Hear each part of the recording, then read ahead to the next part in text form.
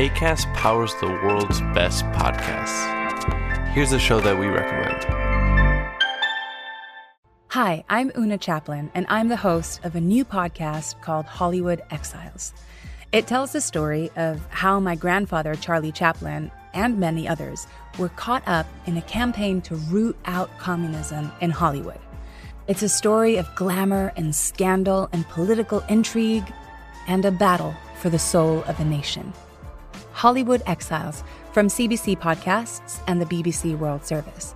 Find it wherever you get your podcasts. Acast helps creators launch, grow, and monetize their podcasts everywhere. Acast.com.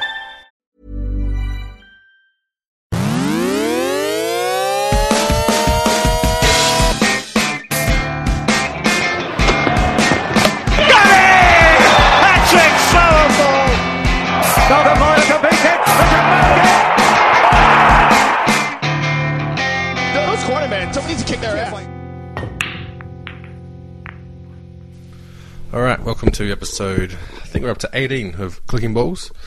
And I'm Brenton, we've got Josh here as well. Yep. And this week we're going to be doing Formula 1. We're going to do a bit different format this week.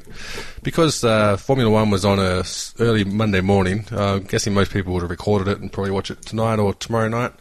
So we're going to, not commentate along, but we're going to give our insights to the Grand Prix as it happens. So if you've recorded the Grand Prix or you've managed to get your hands on a copy somewhere on the line, in a legal and moral fashion, because Uncle Rupert doesn't like it when you take any of his billions and billions of dollars. No, but the good thing is about Bernie not giving a fuck about computers is that you don't hear any of this anti-piracy banter from him because he's got no idea what's going on online.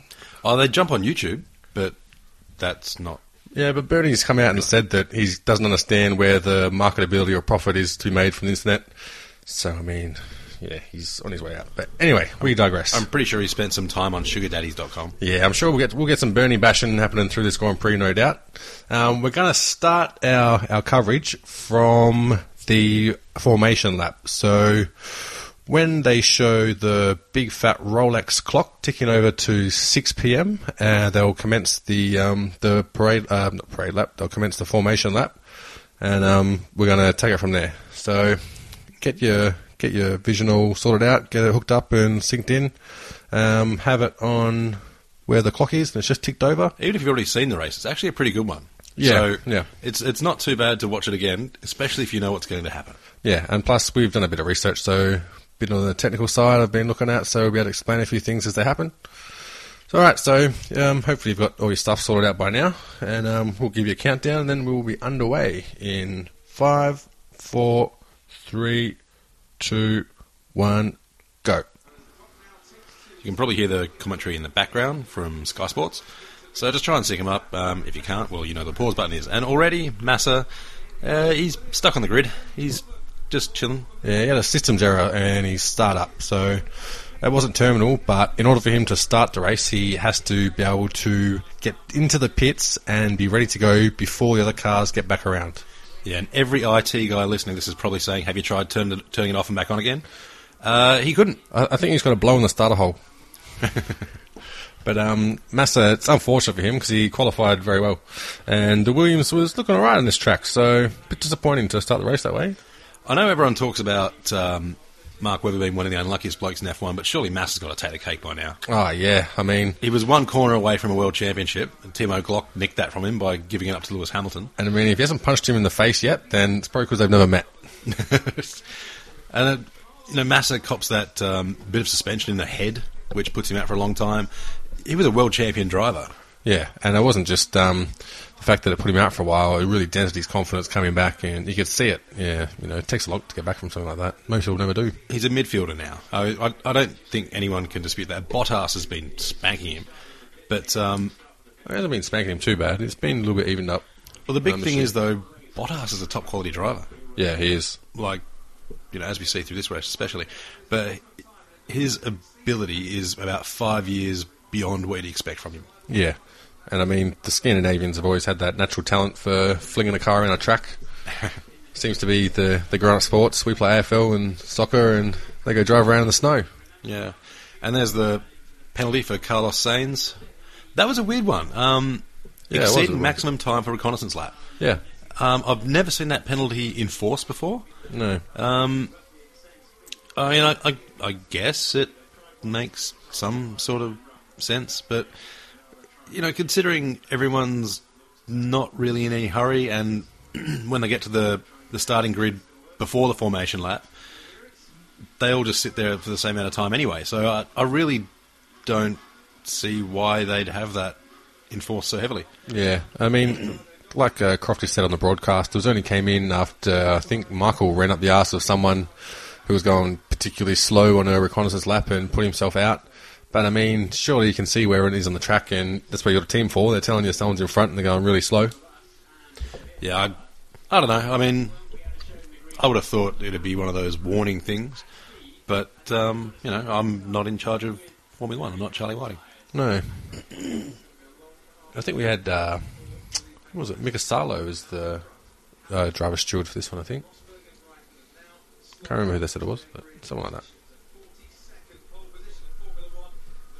And you'll notice the spare spot where Massa is supposed to be. And a couple of other ones for Button. Yep. Well, And another one for Button. Button was at the arse end, but Pastor Maldonado not lining up in the right box. Yeah, and Button's just sitting back watching the race. Yeah, Button was unlucky not to start. They had his car all back together, worked hard to put it back on the grid, and a little error, a little gremlin in the system came up just as they were firing it up, and they didn't have time to check it, and they weren't comfortable putting him on the grid without being able to check all that stuff. I mean, it's you never want to see a driver not start. Yeah, It doesn't matter what team it's in, but especially when McLaren are trying to get track time just to get data. yeah. All right, there we are, underway. Go, go, go! You see the Saubers get off the line pretty quick too. Yeah, and for once, Ricciardo hasn't gone backwards, which is fantastic. And I mean, since everyone else has already done it, we've got to mention the sparks on the night sky of Bahrain. The titanium skid plates they're using. Yeah. I actually quite like the sparks. I think it looks pretty cool. It's awesome. And the thing is, I know every reason about why it's childish and irrelevant and unimportant, but I just love it. It looks awesome. This is one of the most challenging starting few corners in F1, and they do so well not to have crashes. Well, most of them anyway. Well, yeah. From memory, there was only a couple of people that got a little bit of a tap. Yeah.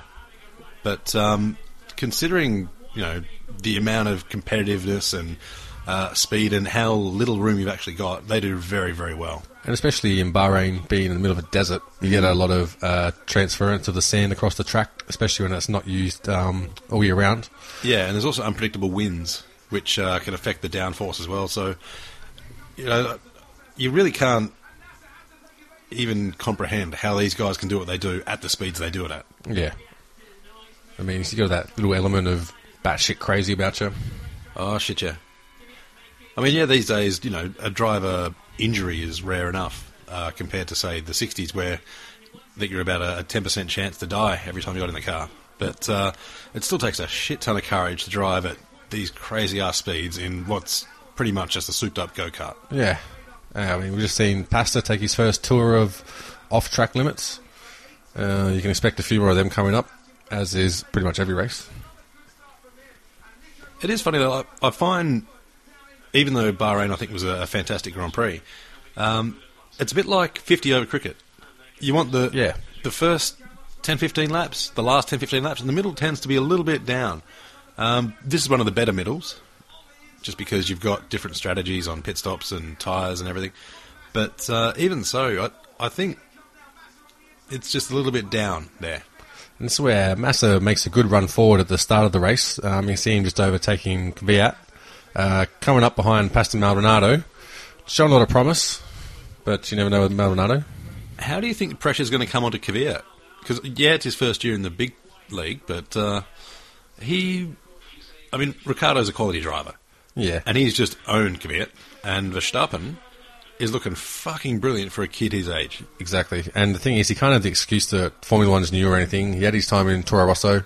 Everyone else came in and managed to swim when they're in Red Bull. There have been many that have really fucked it up. No, I reckon he's got next year Yeah. in Red Bull, and if he fucks that up, or if Ricciardo leaves, Verstappen will be in there, and I honestly think Verstappen looks faster. Yeah, I think it does too. And Sainz has got a bit of cash behind him as well, though. But Red Bull, they're doing it pretty good for cash. Sainz hasn't been so impressive, at least not yet. I mean, it's only a few races in. Yeah. But I'd put Kvyat as not only is he not challenging Ricciardo, he's struggling. Yeah, he's struggling full stop. And I mean, Red Bull's problems are we've got a litany of problems they've got, so it might be a bit hard to square it all on Kvyat or understand what's relevant to what. So I'd be surprised if we didn't give him another year.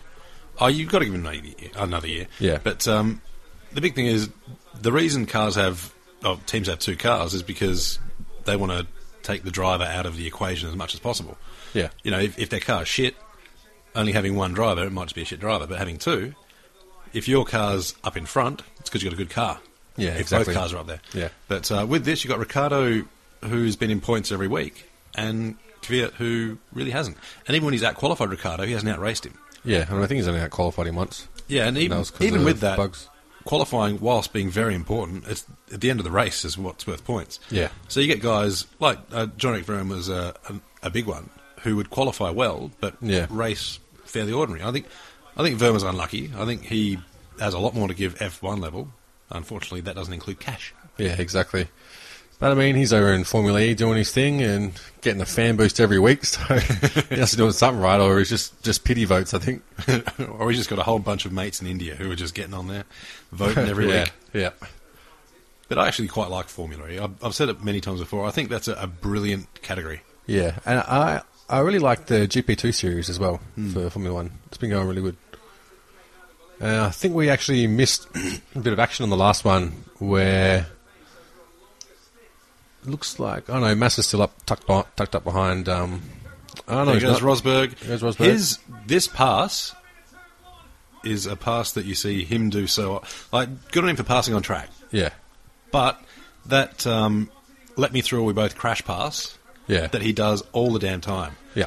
Just dives right in there and then leaves the driver on the outside no room at all. Yeah. Right here, he's going all the way over and actually does everything short of pushing Vettel off. Yeah.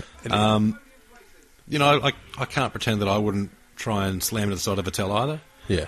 But it's just pretty messy. Yeah, and I mean, to me, it reminds me of, especially that, I think it was the second corner pass, or maybe the first corner pass, it's almost like a supercross overtake where you're not hitting the apex, you're driving the other driver into the fence and making sure you just sit on the corner and stand him up, and then you get that acceleration from nothing. It's pretty much a drag race down to the corner, and you've got track position. Yeah, and that's what it is a lot of.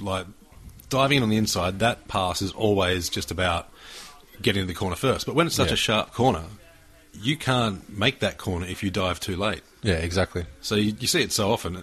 And Vettel does it too, where they just take the corner far too late to have anything near the racing line. Yeah. And they're just hoping the other driver gets out of the way.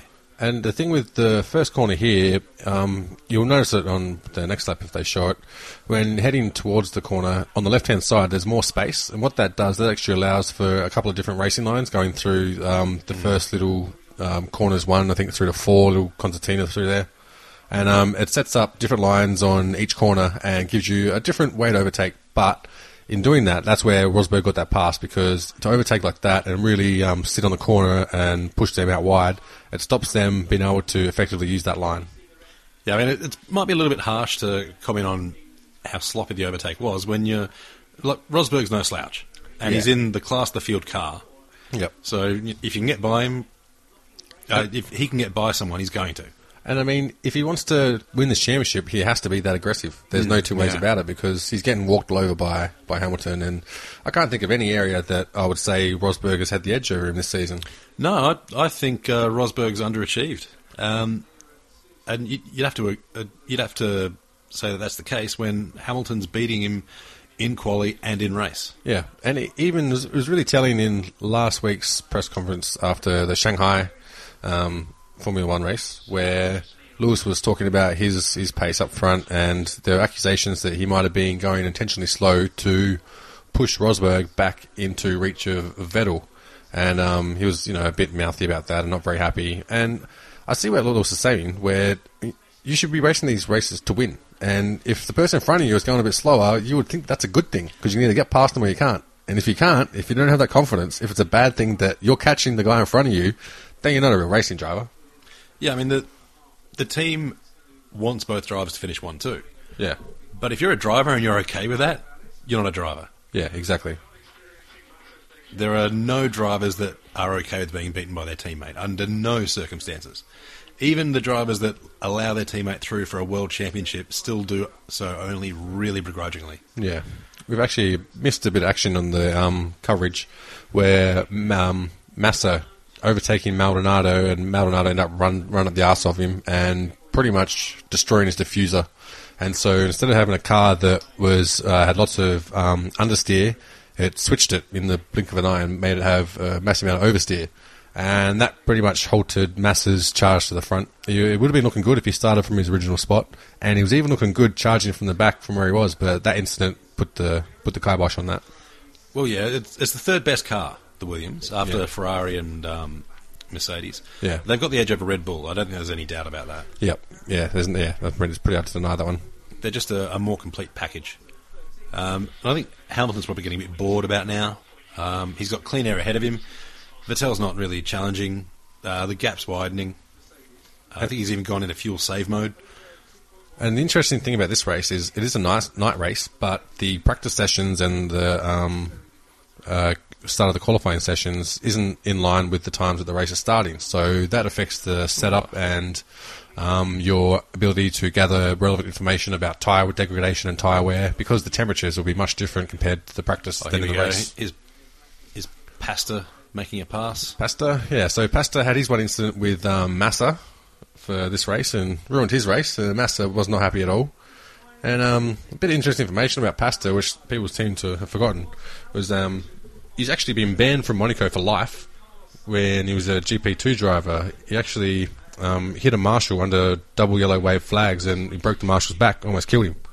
And he was banned for life from Monaco. But then his old man and his sponsors, with a shitload of cash, threw it at him and got it reduced to a 9 race ban, and he was allowed to race again. So, I mean, with that sort of precedence, it's not a particularly surprising turn of events for Maldonado in Formula 1. Yeah, I'm never going to be able to see him as a quality driver. Yeah, I mean, he's got pace, because you don't fluke a race win like he did. The race that he won, he dominated it. He led from beginning to end and had the pole position. So he's got something there, but I mean... But the thing is, there's 10,000 drivers with pace. Yeah. You can have good pace. It doesn't make you a good F1 driver. It's not just being able to drive the wheels off the thing.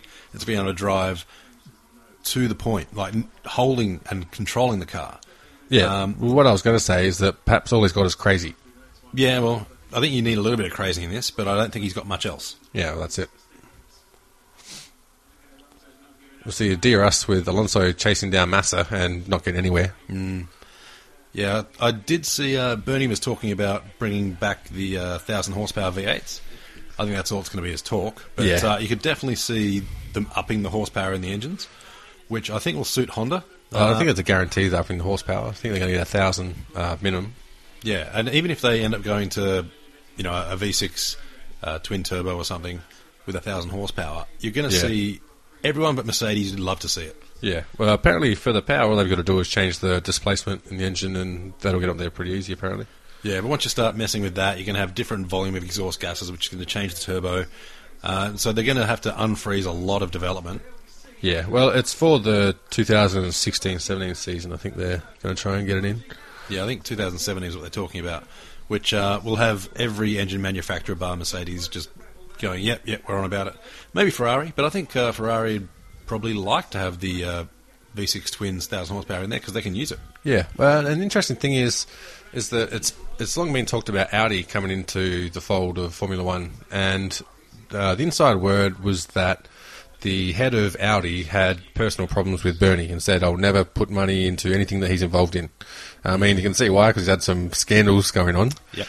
However, Bernie came out and said if Audi want to enter F1, he'll step down. And I mean, it's all talk, but you never know. Let's get into that age, and if Audi came in, it'll make it really interesting because it could mean Renault exits, Audi slips in, and they can get a factory Red Bull team, dip their toes in, and then probably take on a full team, probably by Toro Rosso. Well, the thing is, too, Audi's got a very long and illustrious history with Le Mans. Yeah. And that served them so well in their sports car class. Yeah. Just hurt they bought Lamborghini too. No, that has helped. But and there we go, Vettel drifting. But having that history in Le Mans, even though there'd be precious little from their, I think the R10 was the last big one, but from their open wheel class that can transfer across. Yeah. And then we see the dive again. There is that's the Supercross pass for Rosberg. Yep. But I think there's a lot more usable technology that can come out of F1. Yeah. Le Mans, brilliant for reliability. You win that, and your reliability of your brand just gets this massive halo effect. Yeah. We saw it with Toyota. Toyota are known to be reliable when they had some good Le Mans results. And they're back there doing some good work as well. Yeah, I think Audi recently has struggled because they've had a lot of their cars are not being made in Germany anymore. They're being made in Korea, Vietnam, those sort of places, and some of them have had reliability issues. They had a few recalls of several of their brands. Yeah. But even so, they're still a top-notch car. You wouldn't put them quite at Mercedes level, but I'd actually put them at around BMW level in terms of brand admiration, I suppose. Yeah. About what they're offering. I mean, I still take the M5 over the R8, but as far as their... Yeah. I'll go for the R8. Yeah, I like the M5s. I don't know why. Is that all-wheel? No, I don't think so. I think it's rear-wheel twin-turbo V6. Yeah, I like the all-wheel of the R8. Twin-turbo V8, I think. No, V6 now, yeah. So it was a V10, and then they dropped it to I want to say V6, but maybe it was V8. But anyway, it's faster than the V10, so... Here you see Kimi catching Vettel, which is good news for Ferrari. They like to have both their drivers being able to make the car work for them. You see just there too, Kimi's pulling out of corners. He's not going flat pace. Which you see him take a neater line, which is probably why he's got a bit better tyre wear. Yeah, and he's not right up Vettel's arse. So obviously he's driving pretty clean. He's not driving super aggressively. Yeah. He's just waiting for Vettel to make a mistake, which, is it's pretty daring for a former world champion to wait for a 4-time world champion to make a mistake. But Raikkonen, they don't call him the last man for nothing. Yep. Here's some radio. So he thinks he can go faster, and he will try and overtake him. I mean, usually that's a moot point with Kimi. I think the response was no. But Kimi, he tends to race his own race. The only time you hear anything out of him is when he's screaming for blue flags to get lapped cars out of the way or to get shit cars out of the way. Well, he has had a bit of a change of tone over the last couple of race weekends because he actually quite likes his Ferrari sitting in at the moment, and he wouldn't mind staying around for a couple of years. And his contract's up at the end of this year. And I mean, you can bet Ferrari will, they'll put it out there. He does seem to have rediscovered motivation that he seemed to be lacking. Well, that's usually completely correlated to how good his car is. If his car is good, he'll race the balls off. If it's not, he's usually not, much interested in racing Formula 1. Yeah, great camera angles, champ. Yeah, man. If it's Monaco, you've got bitches in bikinis in that angle.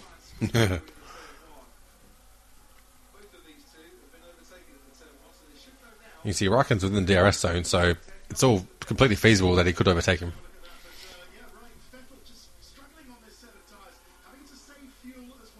It is funny to see Vettel struggle in ways and how he doesn't seem to cope that well. No. Like they were just saying then about he's struggling with the tyre deg. You see every driver struggle with tyre degradation, but it just seems to affect Vettel so much more. It does. He's normally fantastic on his tyres. And it's an improved Ferrari for all those areas this year as well, when he's still sort of struggling. Which is kind of worrying because, it's really the first year we'll see the complete James Allison Ferrari, And he was designing the Lotus when Kimi was there, and obviously Kimi when his comeback race, not his first race when he came back, but actually no, maybe it was. He in Australia?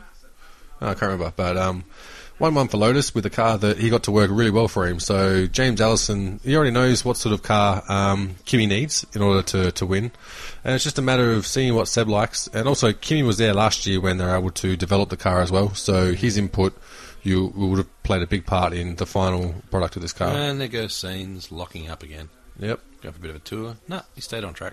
I think I think Raikkonen will win a race this year. Yeah. I think it's just going to be a case of they're going to catch up towards the end of the year. Mercedes is going to start putting the queue in the rack a little bit because they'll have locked down the Constructors' Championship. I think there are going to be a few late races that'll be up for grabs a bit. Yeah. Especially like Monaco. Yep. Where, you either keep a clean line or end up in the wall. And it's just interesting reading about some of the different solutions to packaging, and especially with the engine configuration, where, I mean, everyone's heard about Mercedes and the split turbo, but apparently it's not as huge a deal as they made it out to be, and that's to cover up some other benefits they had, which were to do with cooling and the packaging of their radiators in behind the side pods.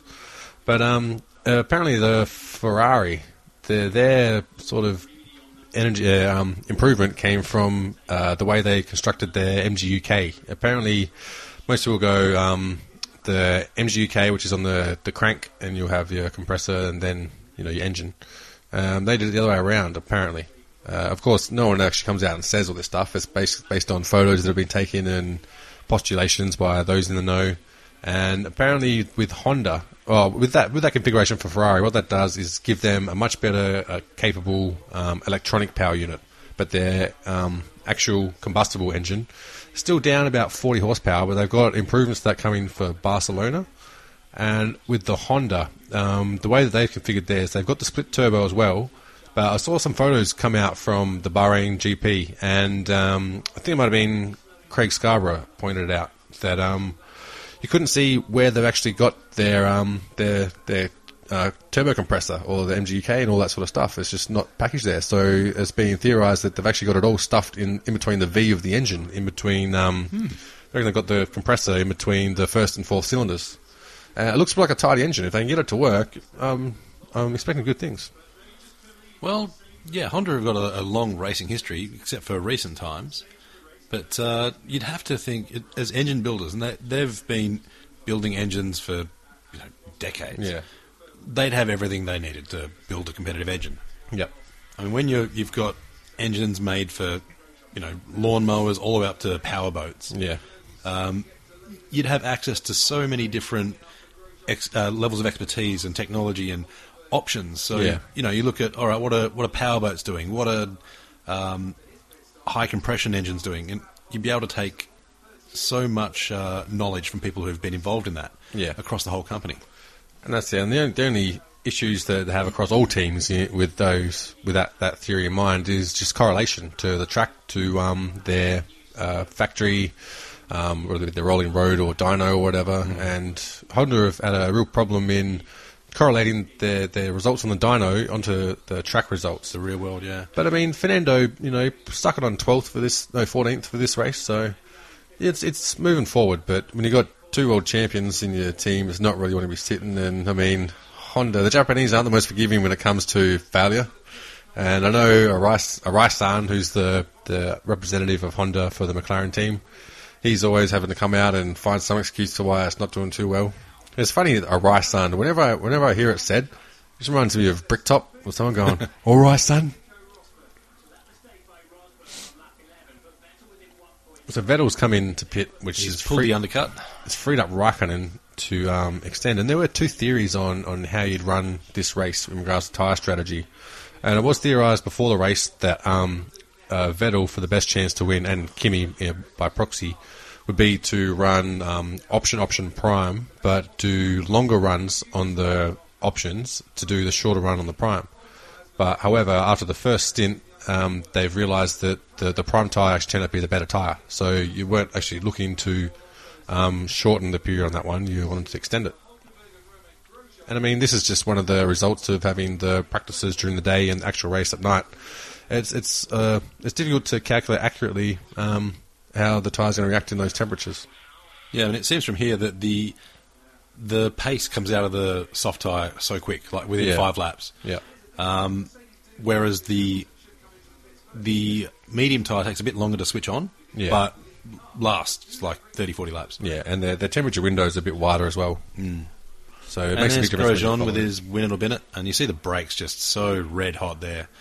You can see it from both angles that he's just lit up the front brakes. He's got a very heavy front brake bias by the look of it, so he oversteers slightly. And I mean, a lot of them got an adjustable brake bias as well, and they could just push the bias towards the front for that corner just to get a little bit extra out of it. Yeah, Rosberg did that on his pass with Vettel. It was only a couple of percent. Generally, they go between 50-50 front to back and move it up to 5% towards the front, and that's enough to make a massive difference in the way the car turns in. And there goes Vettel through. As you can see by the little infographic there. Rosberg coming out from behind. So the undercut worked for Vettel.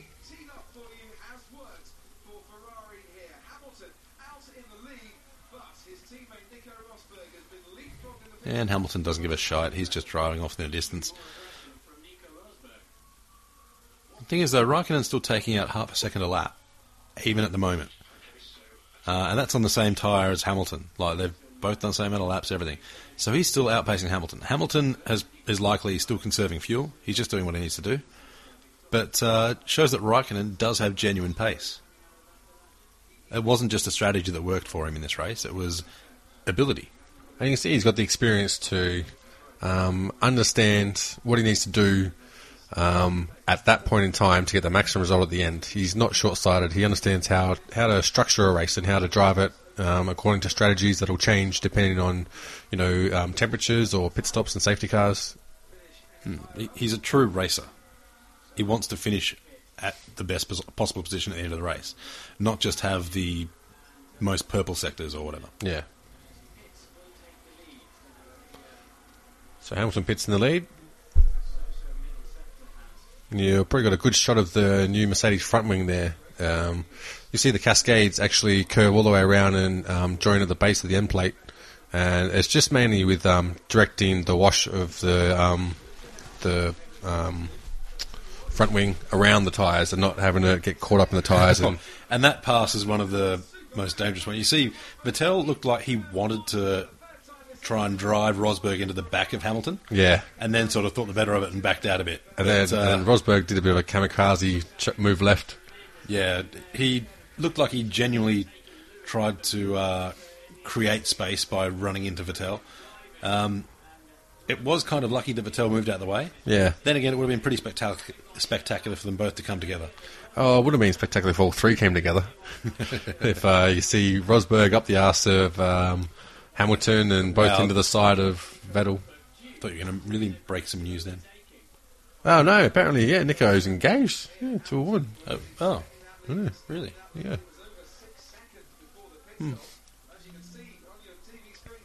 Stranger things have happened. Oh, good on Princess Nico.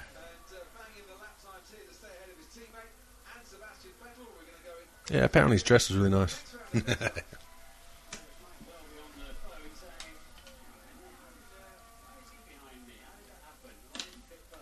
Just imagine, it would be kind of funny if the rumours were true and he did come out. You'd see a whole new raft of sponsors in F1. What if Bernie's like, surely one of you blokes is gay? Come on, at least one of you come out. Well, if there was money in it, Bernie would turn gay. Oh. Yeah, those titanium skid plates, just they do look so good when they light up. Yeah. Even though there is, highly practical reasons for it, it just looks cool too. It was interesting to listen to Nigel Mansell talk about it. And I mean, take it with a grain of salt because Nigel doesn't mind talking about himself. But he was saying that back in the day when it had like Piquet and Senna and Prost, he'd look around the track for little bumps in that. So that when he was getting followed closely by someone, he'd go across them and send sparks at the back and put the driver behind him off. But he was saying that back in those days, the sparks would actually burn into your visor if you're like following right up the arse of the car in front of you. That makes sense. They'd be a fairly soft plastic, I imagine, not the polycarbonate thing they've got now. Yeah, yeah. Plus, you've got tear-off strips on the outside too, so I'm guessing there. Yeah, no, that makes sense. Oh, imagine how bad that'd be if you're driving along with several tear-off strips and you get one spark that goes through all of them. It's like having the little squiggle in your eye jelly. I see Ricardo moving in about 7th at the moment, which is actually, it's very good for where the car is. Yeah. Realistically, they should be 7th or 8th is about where they can ask for. Yeah. And Kvyat down in 15th. Yeah, that's his. Sainz and Verstappen 16th and 17th. So is the only Renault within distance of anything important? Was the only Renault in points at all? And in comes Kimi. This is a nice looking pit lane with it all lit up. It is. And look at that, bang, bang, done. That was about a 2.7, 2.8? 2.5. I was well off. Another little interesting fact for this race, Mercedes, I think Ferrari and Red Bull as well, took the monkey seat off of their car, which is the little flaps that they've got above the exhaust pipe. What that does is creates a bit of upwash, a bit of extra downforce towards the end just by conglomerating all the air behind the car. Just to give it a little bit of speed because top speed is important to this track. And there's Hamilton's pit stop where they had a slight mistake there. Yeah, apparently, I was reading online, someone noticed that the guy actually had the wheel gun in reverse, so you seen him push it through, and then it'll go the right way. There we go. You actually had it on reverse, forgot to change it back. Yep, and he's gotten sacked, I dare say. They probably had another one for the next pit stop. Because every one of those pit crew have at least one replacement. Yeah. Just because they're such a tight-knit unit that if one person's got the flu or anything, bad luck. It doesn't matter if you're 0.1% off your potential. That cost the team 1/10 on the track. Yep. And you reckon a driver would be rather upset for every 10th missing. We just saw Hamilton, he had a 3.7 second stop, which is a second off the general average. Yeah. In the debrief, he would be having a fair crack. And there's a bit of a difference between some of the cars have got what they call a blown wheel nut, where they actually, you'll see the brake ducts. It'll actually direct a little bit of air through the wheel nut, and what that'll do is it'll act as it'll seal the edges aerodynamically, which will allow all the air to pass either under or over the car, and not just bleed out. It's just a better aerodynamic solution. And you see that move there, Kvyat, that's a lot cleaner than Rosberg did on the same corner. He went to the outside, brought the other car on the outside, and then passed inside. So you can do an inside pass, it'll have it clean. Yeah. And with those blown wheel nuts, they're actually you need a different jack wheel gun to put them on and off. And apparently it's just a little more difficult to line up. You'll notice when Red Bull do theirs, apparently they found a little clever solution, or so they think. They've got covers over their wheel guns because they've got something to get around it.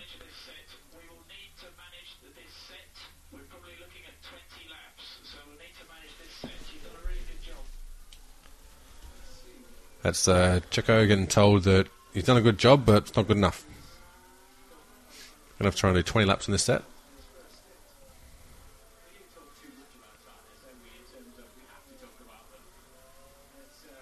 You see, Hulkenberg did all right with qualifying with the Force India. It's about what you expect. I mean, they're struggling for cash, so there's not really a whole lot they can do. Even Sauber's struggling for cash. Manisha has came out and said that apparently the aerodynamics are all the same as last year. Their improvement can pretty much solely be put down to the improvements of the Ferrari engine. And with the Ferrari engine, it's interesting to see how Haas F1 will come in next year, because Ferrari's made leaps and bounds. And I would think that with no extra expense to Haas, it puts them in a good situation with being able to integrate that engine into a chassis and have a lot of time to sit back and see what does and doesn't work with the other Ferrari cars. And they've got their base in, can't remember what suburb it was in, but in the UK now anyway. They're actually looking pretty good. Well, yeah, I mean, being an American-based, American flagged team will certainly help promote in the US. Yeah. But I think also having more cars on the grid stops this slow middle of the race. Yeah. Because, more cars mean, a bigger spread of cars. So Yeah. you're lapping cars, you're fighting for more positions. Yeah. And I just think it'll stop that sort of a lull. The front runners will hate it because there's more cars going to run into. Yeah. But if you're watching the race, you're going to like it because there's more things that can happen. So Yeah. when a guy up front comes up onto back markers, if they get out of the way straight away, they're still going to be taking some of the line off the guys chasing or the guy directly behind. So there's still a lot more variance that can happen. While we all do want a nice, clean race, we want a bit of entertainment too.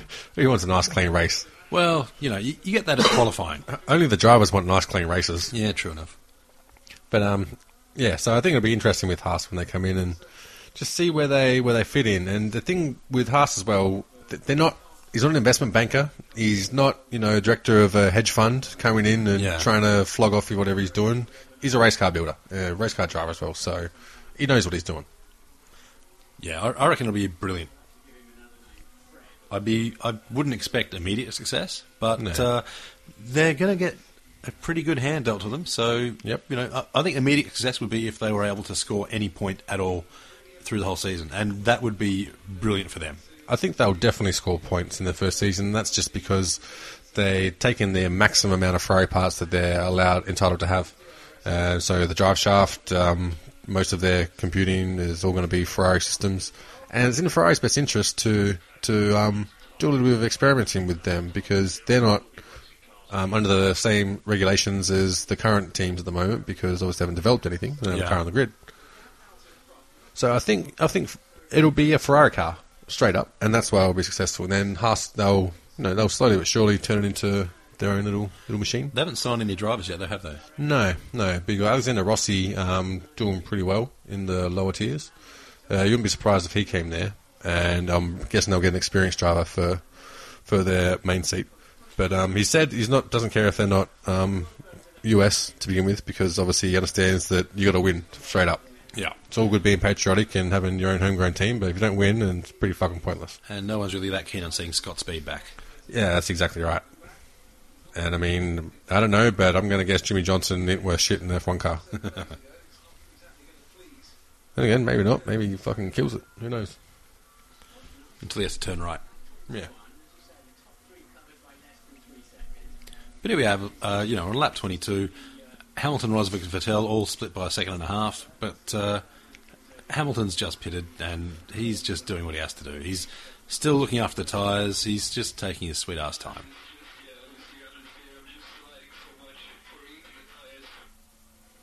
Hulkenberg just running out of tyres, but I mean, it's got to happen sooner or later.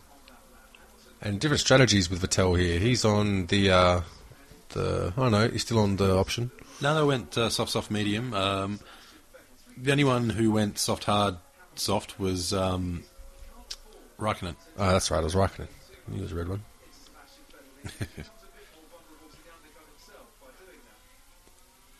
And even now, Raikkonen 9 seconds off Vettel, and only 3 seconds ahead of Bottas, who's coming hard. You'd have to think, did we make the right choice? We've got him on the mediums, which is a slower tyre. But Ferrari, they did brilliantly for a split strategy. Yeah, well, I think at this point, Raikkonen actually starts lapping faster than Vettel, I think, because you got a bit more longevity in the prime tyre. Yeah, you can push it through a lot more corners.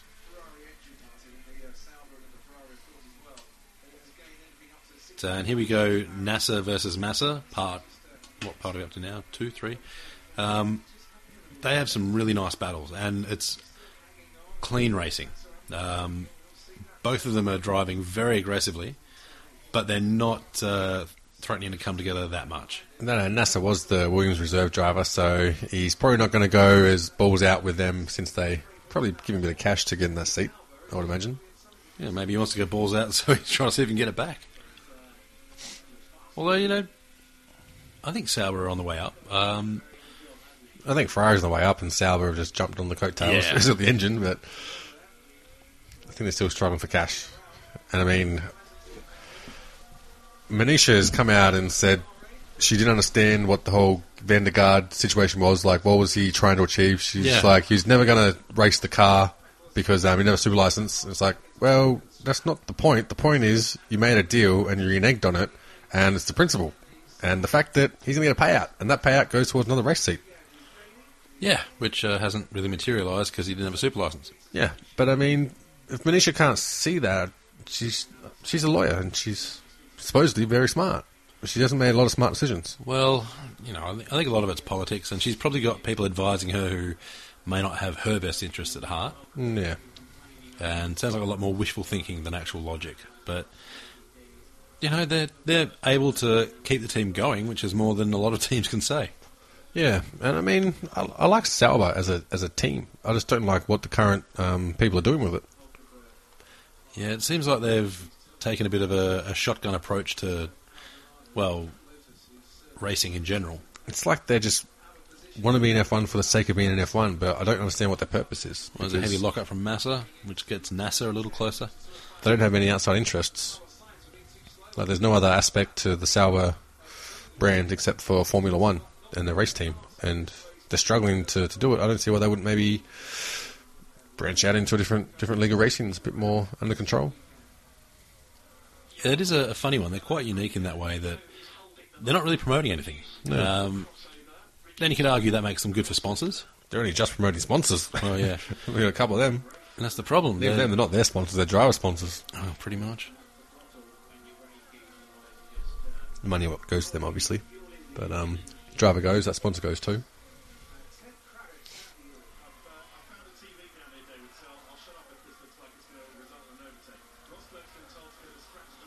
Here goes NASA. Bit far back. Yeah, so you had DRS, but the Ferrari engine's just a couple of horses down on the Mercedes engine.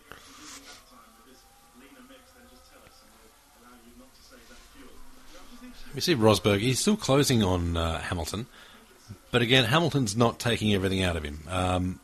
He's just doing what he needs to do. He knows he's got the race won, pretty much, unless he makes a mistake or goes through serious tyre degradation. So by just controlling the race, keeping it consistent rather than trying to drive the wheels off at every corner, he knows he's got it won. And the same token, Rosberg knows that if he gets too far behind Lewis and doesn't overtake, then his tyres are shot. And I just don't think he has the confidence to really believe that he can overtake Lewis.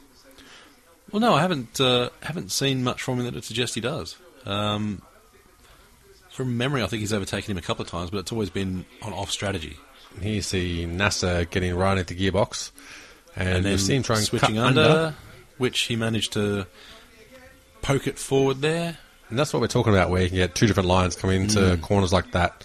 Whereas had Massa done what Rosberg done and actually gone a bit slower, and instead of hitting the apex, hit the outside of the apex, he pushes him wide and gives him nowhere to go. But this is a great pass in that he goes outside, threads in, keeps the inside line, and Robert Schmeller's brother. And the thing is, like I said before, NASA was the reserve driver at Williams, and they're both Brazilian as well, so you can expect they're going to give each other the due respect on the racetrack. This is one of the more exciting things, like the triple pit stops, where you see guys, this is all up to team, and track position depends solely on how your team does. Yep. And again, if you remember the way they come out, it's also pretty entertaining. Clear, go! 3.2, that's pretty ordinary for Massa. You'll see them side by side. 3.7, it's even worse for NASA. And then they'll go. Now, if there's one person you don't want to be side by side with, it have to be Maldonado. Yeah.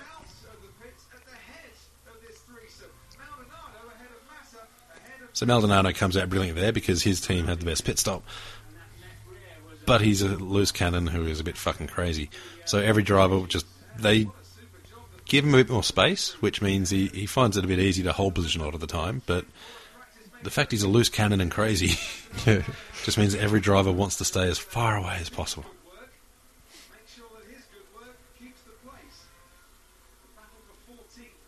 I'd love to see what his damage bill is for the season. Do you reckon he can insure his own cars? Or if the insurance companies just watch this and go, nah, fuck him. Actually, I've seen some pretty funny memes online of they've just got cars crashed and then got the Maldonado name tag from the bottom of the screen. You know, it has like Maldonado Lotus, that one. Had like Starship Destroyer. Oh, they were almost 3 wide there. Maldonado just went, nah, fuck it, I'm going ahead. And honestly, Maldonado probably should have backed out. But instead, he didn't. I'm actually kind of glad they let that go. The drivers knew where each other were. There was no unsafe release. It was close, but each driver knew where the cars were, what to avoid, and they were able to get out clean.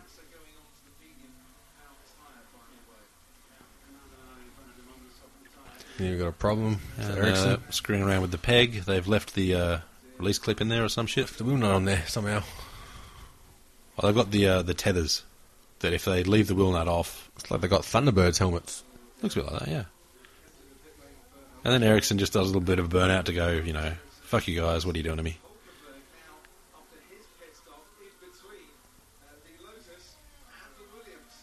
Now, Kvyat's managed to move his way up to 9th, which is pretty good for him, especially being on the medium. And about now, you'd probably say he's looking good for points, having got the medium out of the way. But, again, he's just hasn't had the results you'd want.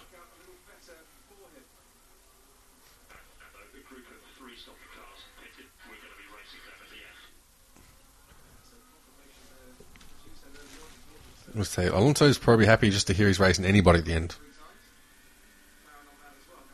At the moment, he's just struggling. That's not Jensen. You see, Vettel, an uncharacteristic mistake that will be a characteristic of this race. Maybe he's night blind. Maybe he's put on a couple of kgs. Breaking point's a bit off.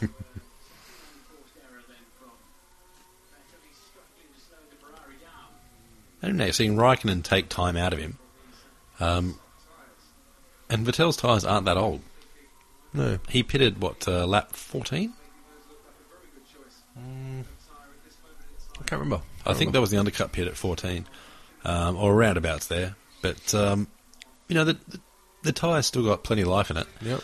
And Raikkonen's on the mediums. So you'd probably put them at about even in terms of available grip. And yet Raikkonen's able to take a fair chunk of time out of him every lap. That's it. And if you watch the start of the race, where you'll see Raikkonen following Vettel through the first 4 corners, and he just keeps his line just a little touch tighter. And it actually makes a big cumulative difference to the tyre degradation over the sake of 10 laps. And you'll see Ricciardo is the same. Just keeps a little tighter line, keeps it on the track. You sacrifice a little bit of speed, but you get longevity out of it. Yeah, it's that sideways movement that causes abrasion. Yeah. That really sucks the life out of the tyres. It's also why you see so many little marbles, they call them, spread across the track. Yeah. That's also why they've got such thick, huge tyre walls. If you show the slow motion, you'll see the lateral G-forces are ridiculous.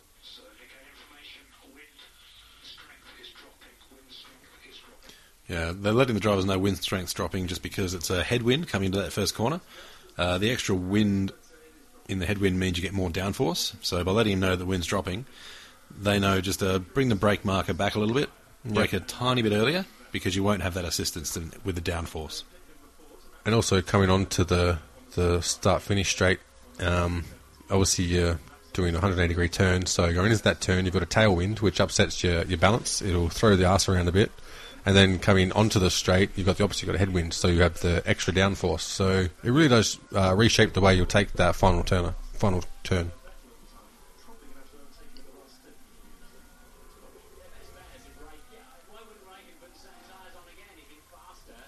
And so even at the back end, you've got Ericsson, who's 2 seconds behind his teammate, and then you've got a minute back to Manor. That's NASA overtaking one of the Toro Rossos. Signs. Apparently gets angry if you call him Signs Junior. I just call him Son. See how I like that one. I don't really know how you can be angry being called Signs Junior when that's the only reason you got a gig. Yep, that's exactly right. It's probably all about standing on his own 2 feet or something. Oh, Signs version 1.1. Whatever. I mean, you can see why. I mean, Verstappen's got a twin-seater with his old man in the back. That's just because he's got to put P-plates on. Well, that's true, yeah. He's probably his designated driver.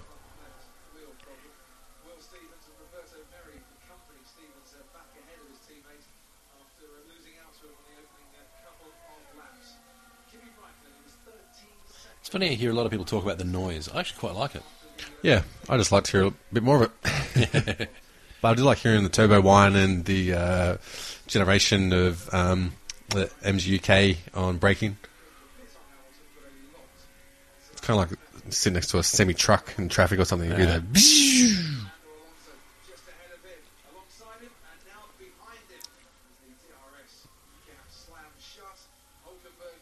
Now, you can imagine Alonso is pretty much fuming right about now. Here's Hulkenberg, a guy that I don't know if he's ever taken Alonso before in his life. And now it's happening a few races in a row. Alonso's a competitive motherfucker. He wouldn't take that nicely. He's got Massa up behind him. Massa's going to absolutely fucking love this one.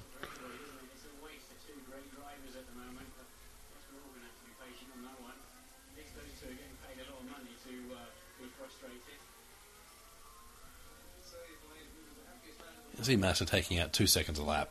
That's just crazy.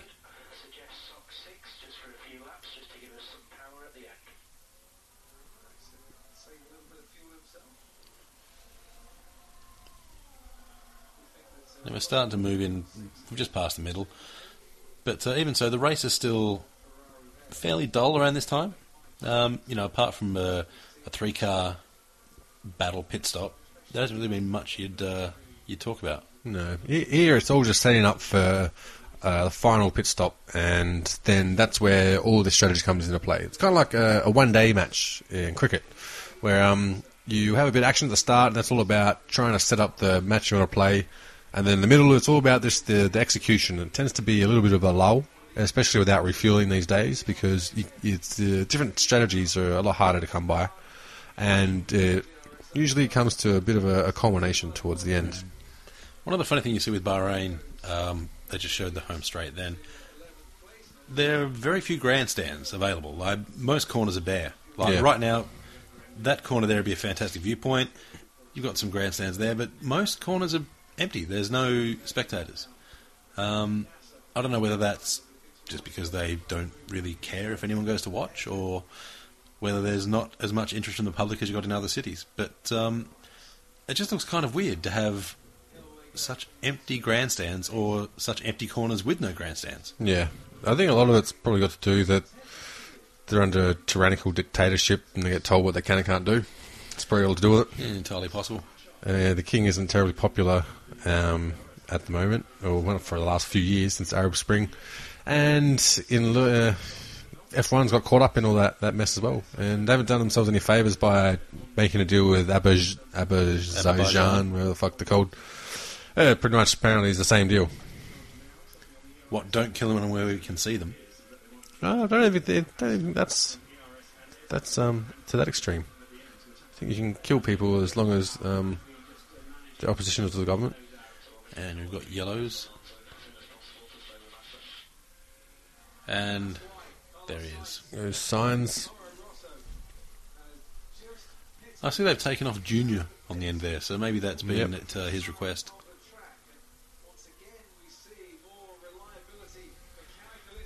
So that's one Renault down.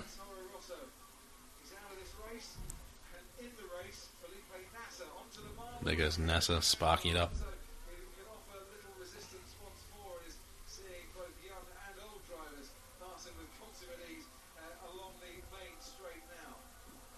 You wonder why Toro Rosso switched to Renault power? Because Renault was never a great engine. I think it was part of the deal for Red Bull to be a manufacturer team with Renault. They wanted to have the minimums. Yeah, and also you've got more data coming in if you've got another team. They'd still be pissed about it now. Oh, hell yeah. Imagine if they had the Ferrari engine still. But there's no way Ferrari was going to give them an engine knowing that Red Bull could have complete access to it.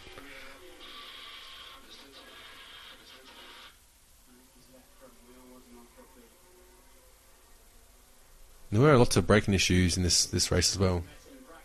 Lot to do with the temperatures and being hot during the day, and obviously a significant cool change when the sun goes down. So it's just the configuration. It's hard to get a spot on during the practice sessions. But you see drivers still trying to drive to the ragged edge, and a lot of them overcooking it, and just ending up going for a bit of a drive in the scenery. Yeah.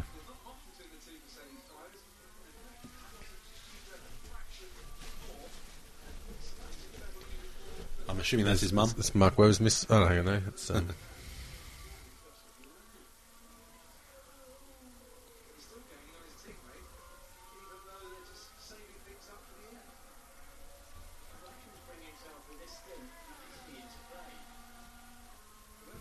About now, you'd have to think that Bottas is kind of accepted he's out of podium contention. Just a bit too far away. Yeah, and listening to Claire Williams before the race, she was saying that this is about where they really are. I mean, they're obviously disappointed they couldn't take it to Mercedes, and just surprised at Ferrari's leap over the off-season. But they're on the right track. And they've always said, they have the biggest budget. They've got to work smarter and harder than everyone else. Another big interesting thing just then that was the infographic come up about estimated fuel consumption. Despite the fact the Renault is about 80 horsepower down, it's still using more fuel than the Ferrari. Yep. And about the same comparatively as the Mercedes. Which, if your engine's unreliable, inefficient, and, not powerful, that's kind of the hat trick of fucking up for an engine manufacturer.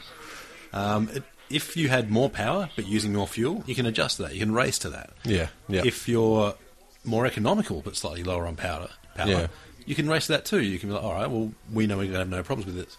Yeah. But when you're using more fuel and producing less power... Exactly. And you're having the engines blow up. Yeah, and some of that could be down to they're not as good at harnessing the electronic side of their power unit. And Red Bull have had lots of problems with their brakes over the last few races as well, so I wouldn't be surprised if that's had an effect on their ability to harvest the electronic energy. Yeah, I mean, obviously, the more electronic energy you can use, the less petrol you need to use. But for whatever reason, it's not happening. Red Bull's probably got still the best aero team going around. Yeah, well, Adrian Newey, I mean, he's the genius, and the people who are sort of coming further with aerodynamics this year, usually they've been around Adrian Newey or done a significant study of his machineries over the year.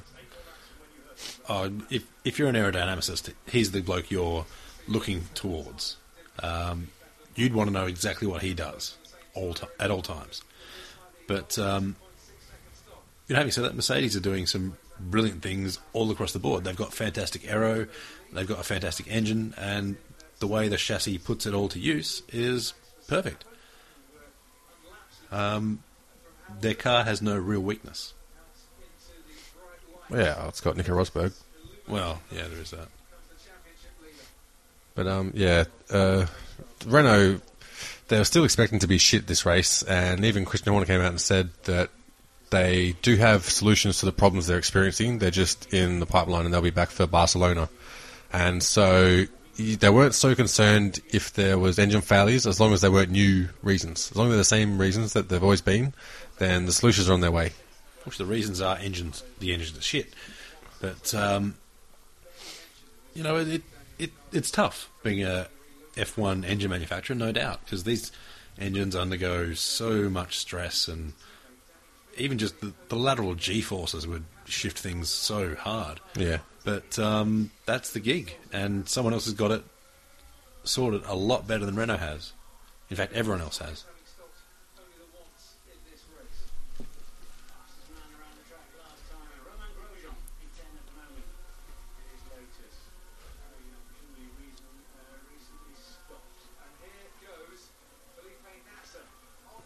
NASA had a great race.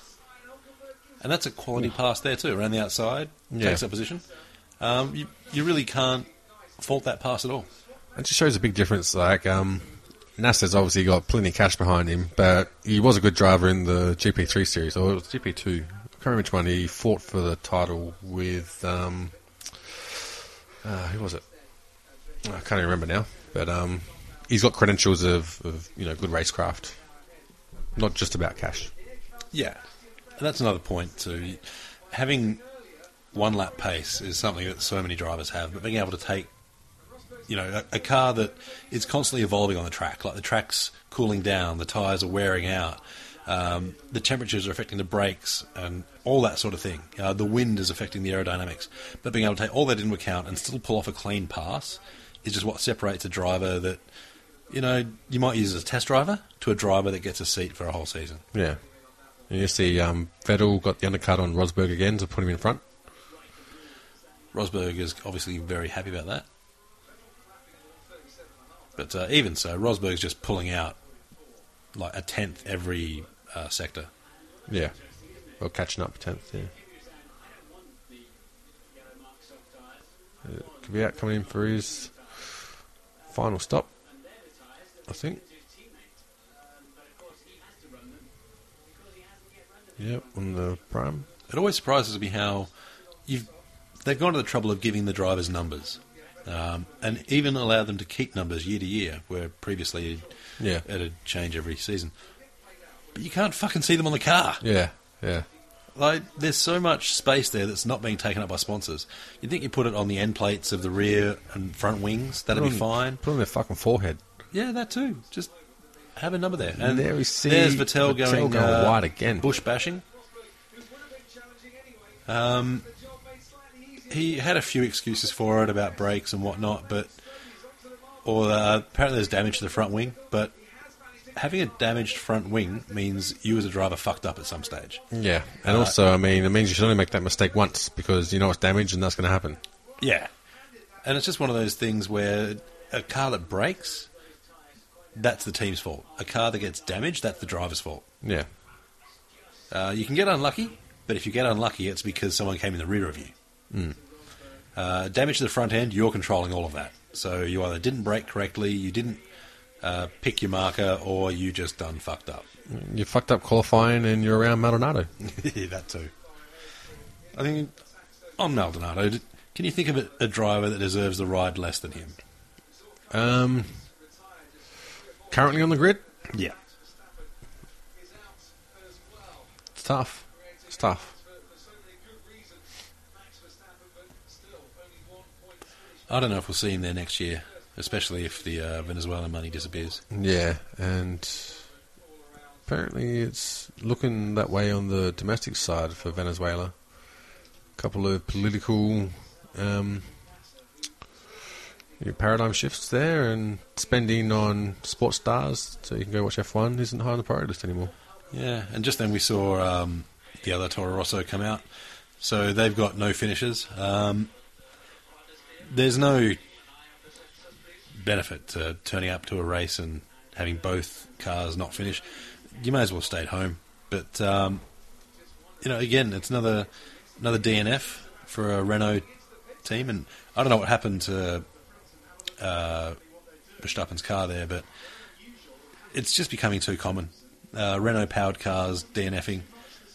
And you probably didn't hear it, but on the radio there, Sebastian was talking about understeer in the front wing due to damage, and that's why you'll see they replaced the front wing during his pit stop. So he was just setting it up so that they knew he wanted a new front wing, give him a bit more of a pointy front end, and so he could set about staying ahead of Rosberg. But a lot of times, it could just be a confidence thing as well. Something's not working right, and you've just got it in your head, it's the front end, change the front wing, sometimes it's just a quick fix. Quick fix to mental problems, I should say. And again, this is the only spot where I can see him getting damage. He's gone into the gravel there slightly. You can see just where he was turning in, and he should have made the corner, but it looked like his car bottomed out, and that's where you'll see the skid blocks sending out sparks. It looked like he had his wheels just off the track a bit, and what that'll do is disrupt the airflow underneath the car and make you lose downforce and traction, and that might have made it a bit harder to complete the turn. Mm. And you're actually seeing quite a few sparks go over the car.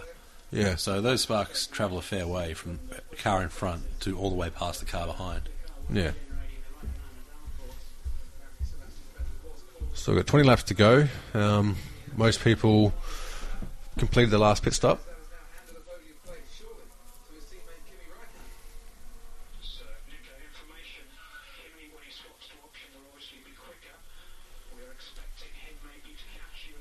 So now just let Rosberg know that when Kimi goes to the softs, he's going to be coming at him. And Vettel is probably now thinking... That was Raikkonen. Yeah, Vettel is probably now thinking, fuck Kimi.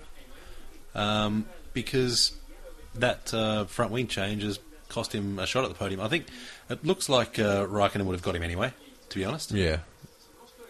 But, sometimes it's your day, sometimes it's not. And this one just wasn't Vettel's.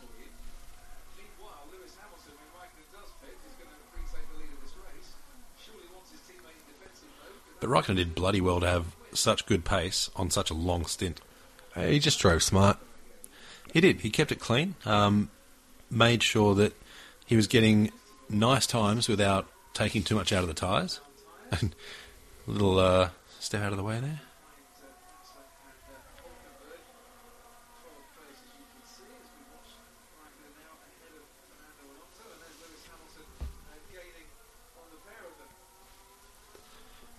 And we're seeing Bottas has got 6 seconds on Vettel at the moment.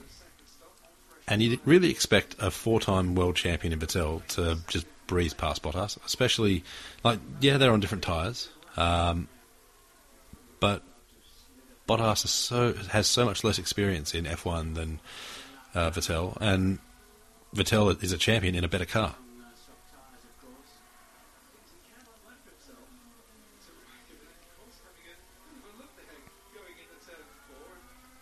So the reason we're seeing this battle is Fernando's on the faster tyre. Raikkonen's are getting a bit older as well, so it's not true pace you see the Fernando's.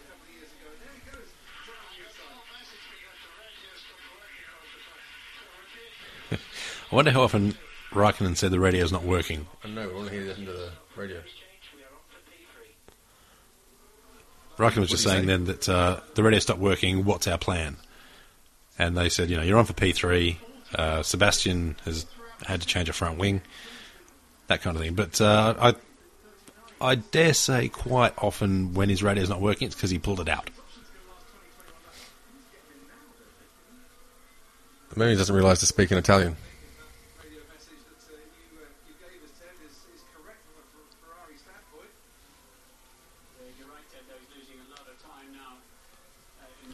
I thought they left Raikkonen out a little long, to be honest. Maybe they could have pulled him in a couple of laps earlier, because it seemed like his tyres had plenty of life left at the end. Yeah. But, I don't think he was going to go any higher. I think at this point they still didn't have their eggs in the Raikkonen basket, and that's why he was left out too long. They still were... I mean, you're not throwing them all in Vettel's basket, but he was definitely getting the preferential race strategy. And they did come out and say afterwards that they did leave Raikkonen out for a little bit too long, as well as in that first stint.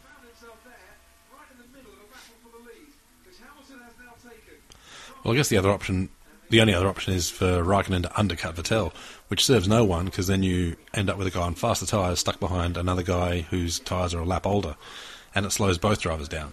Yeah, but you could try and go the other way as well and pit him like the lap after Vettel, but still give him the prime tyre. So instead of undercutting, he's going to go longer and get him on the next pit stop.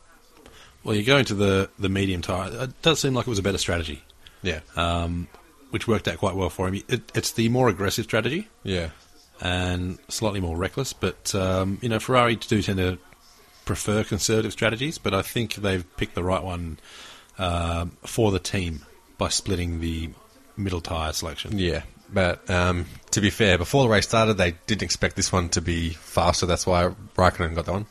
But I mean, he did qualify lower, so it's completely understandable that you would choose the strategies in that favour. Mm.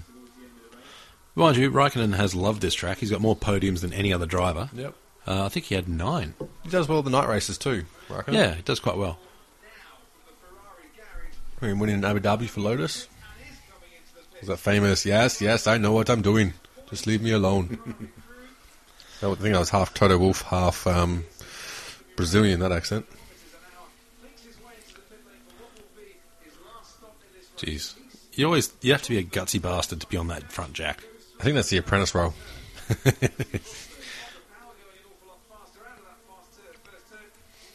Yeah, surely the one they want would have to be the back tyre. Yeah. Just because the driver can't see you. Yeah. So you're not feeling under pressure from him. Because you could do 4 tyres in a tenth of a second, the driver's still going to say, why couldn't you do it in a ninth? Yeah. Like, a bit less. But in 11th, because a ninth is more than a 10th. Yeah, sure. Kind of fucked that up. Oh.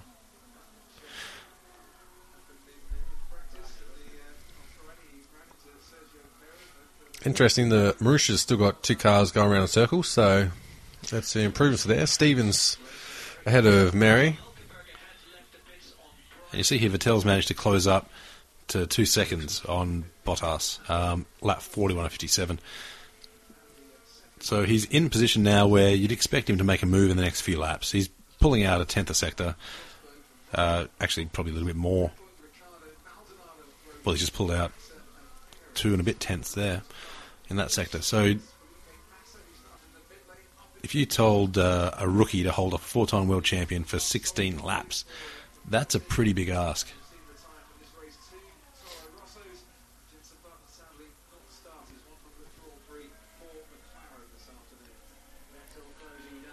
And I mean, probably put in a bit of an extra effort since, I guess they have a bit of a connection with Kimi, both being Finnish. Might make it difficult for Seb to get past and then give Kimi the walk. Or maybe he just doesn't like Sebastian. Well, I think that's usually a pretty safe default assumption to make. Seems a common one. Claire and Frank. Does Frank know where he is? Frank's still pretty switched on. He's still doing very well up top. It's funny though, it doesn't quite seem like it sometimes. No, well, he's never been, I'd say, the most rational person, but his record speaks for itself. He's still there. Everyone else who started their own team didn't manage to make it work, except for McLaren, but they more or less sold it. They're not actually owners anymore, so... Well, yeah, there's not many people who have any association with the cars that bear their name. Well, you think about when he was there was Tyrrell, there was Brabham, Enzo Ferrari, there was Hesketh, lots of, just name teams. They all went to the wayside, and Frank's been very successful. Didn't hurt that he managed to get Adrian Newey for a fair while too. No.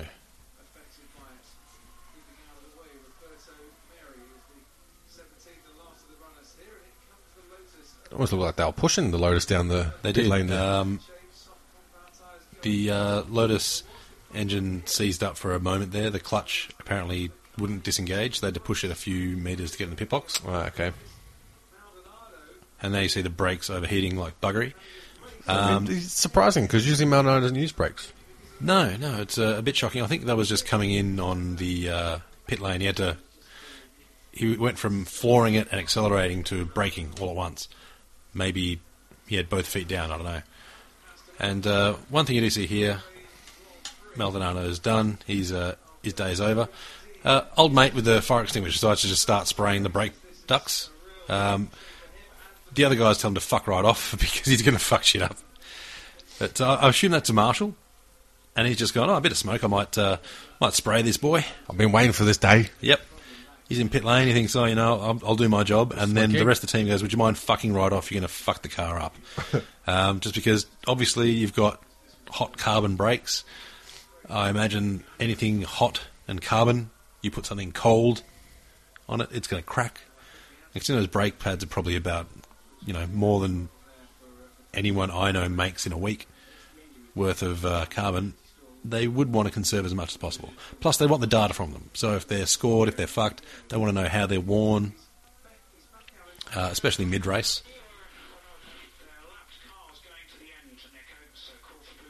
One of the few advantages of pulling out early is you get mid-race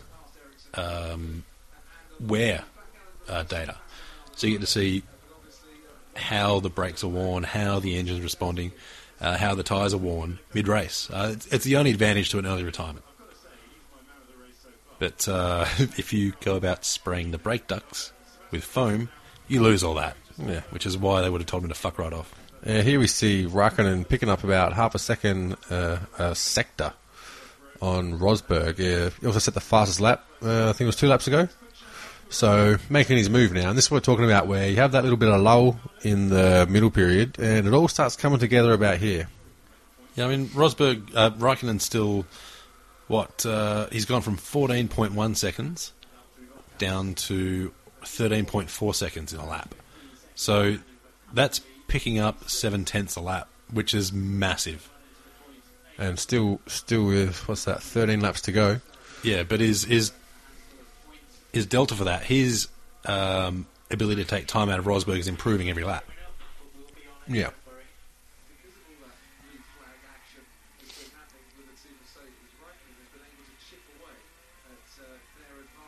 And we have Vettel all the way up Bottas's rectum.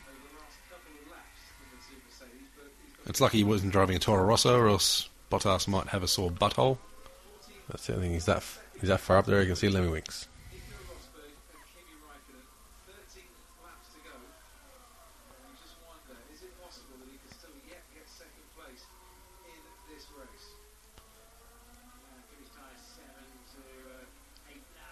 So we see the end result. Yeah, they've announced Kimi's a threat. I don't think that's the right thing. I think let Rosberg race his race, just because Rosberg traditionally hasn't responded well to pressure. Stop talking so they can listen to the radio. Yeah, they let Rosberg know that Kimi's a threat, and he's going to come up on them later in the race. And as you'll see, that's exactly why. The last lap, he's taken out 1.9 seconds, which is a phenomenal amount of time to take out of one lap. So you can see the amount of pace he must have, and you can see the amount of pace he really does have. And even afterwards, Ferrari said they might have been a bit too conservative on Raikkonen's tyre strategy. But that being said, it's pretty obvious that they were putting their optimum strategy with Vettel. And had they realised that it might not work out that way, Raikkonen could have got a lot closer to Lewis. Whether he had the opportunity to pass him, it's another story. I couldn't see it, to be honest. Yeah. I think he might have been able to pull out a few more seconds, but from memory, Hamilton finished like 15 seconds away at the front and wasn't really hassled at all. He could have pulled out a lot more time than he did. Yeah, but Raikkonen's strategy to win was shot after the first pit stop, when they kept him out too long. Had they had that the winning strategy from the start, he might have not passed him on track, but had track position. But that's all, coulda, woulda, shoulda.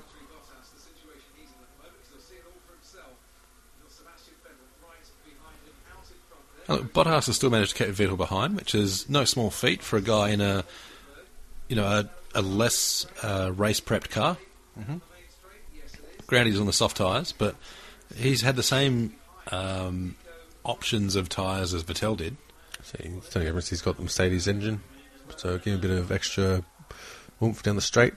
Yeah, but the car's still not as good as the Ferrari, you'd have to say. And it's not a good chassis. You base that on both cars. Yeah.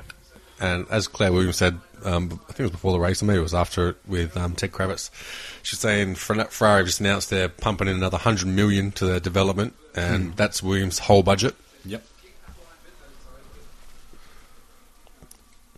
I think that's Bernie Eccleston's mother-in-law.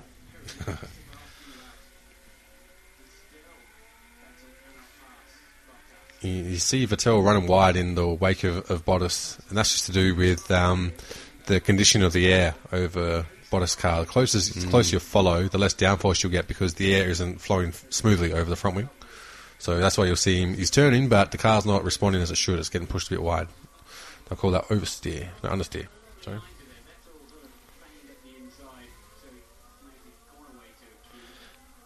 But for whatever reason, Vettel just can't seem to turn these tyres on. And we just saw Raikkonen at about this point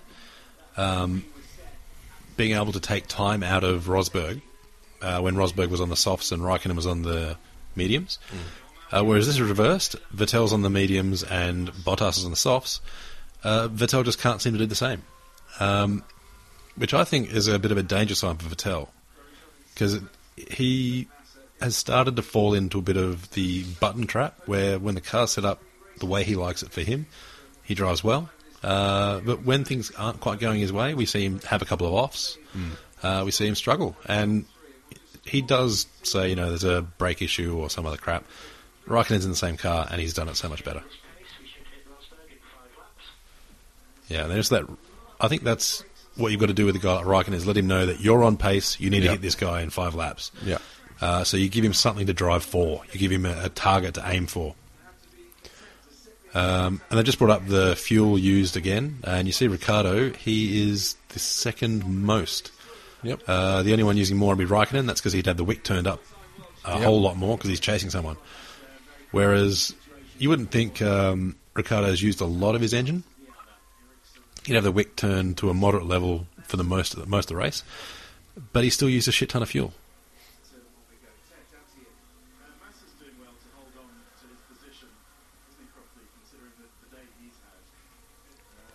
And we see Vettel still behind Bottas. And even now, you'd probably think he could have a move. And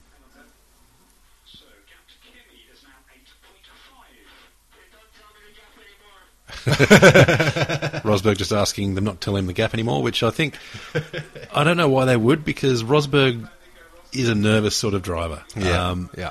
He does tend to not handle pressure as well as someone like Hamilton. Hamilton tends to get combative. Yeah. He's like, no fucking way you're getting by me. Yeah. Whereas Rosberg seems to just shit himself. Or Bottas right now, he's got Vettel right up behind him in a period of the race where Vettel should be eating him for breakfast. Yeah. Look at those chunk of time that Raikkonen's taken out of Rosberg. That's huge. It's massive. But again, you've got Bottas doing combative defensive driving. He's still keeping his pace up, but he's cutting off Vettel's lines.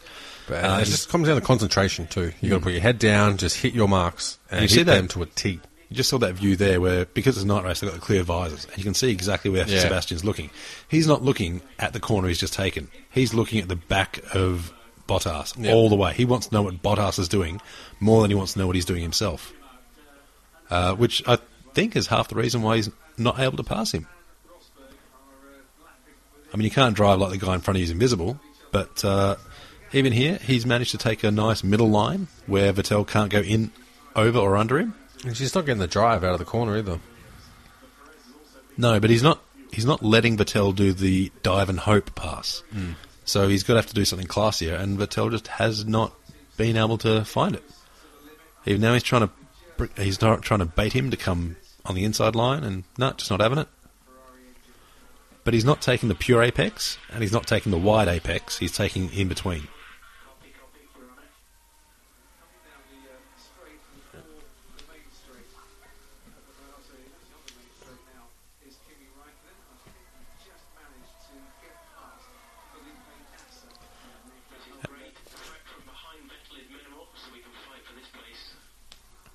Yeah, they're just letting Bottas know that no one's come out behind Vettel, so you're not getting any pressure from that, so you've just got to hold him back. But just then we saw Rosberg still pulling time out of Hamilton too.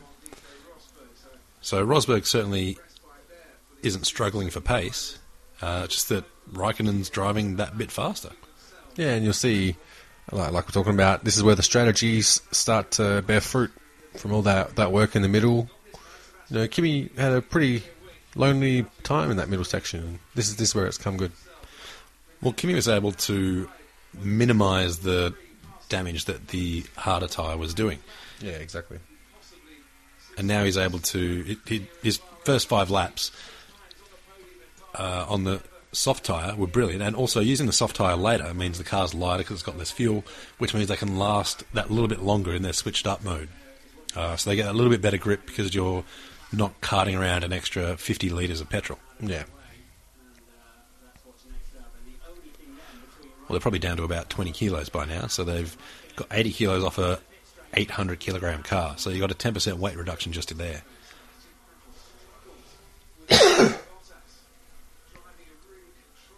And even now, Vettel's been behind Bottas for, 7 laps? Yeah, about that.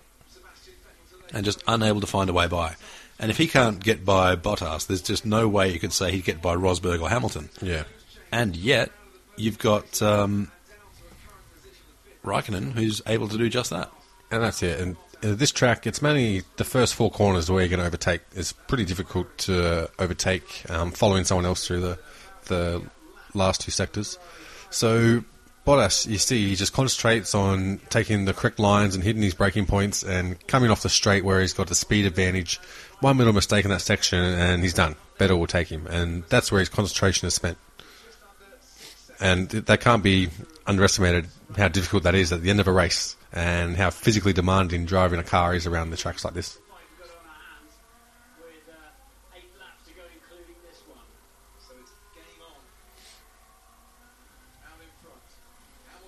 I mean, the amount of focus required, it's like doing that old trick where you put your hand on a table and you've got a sharp knife and you go in between each fingers. Yeah. You can do that fine the first time. Yep. And the second time, you start to lose focus. And if you try and keep the same pace, the third, fourth, fifth, now imagine doing that 57 times and you start to get the idea of how much focus and what level of concentration necessary for F1 drivers. Because you make one wrong mistake with your hand on the table and you end up stabbing yourself in the thumb. Here you end up in a wall at 300 k's an hour, and the end injuries are quite a bit worse. With your head sticking out of the car. So here you see Raikkonen really twisting the screws now. He's trying to pump out qualifying laps for the rest of the race. Like I said, he still had a bit left in his tyres at the end of the race.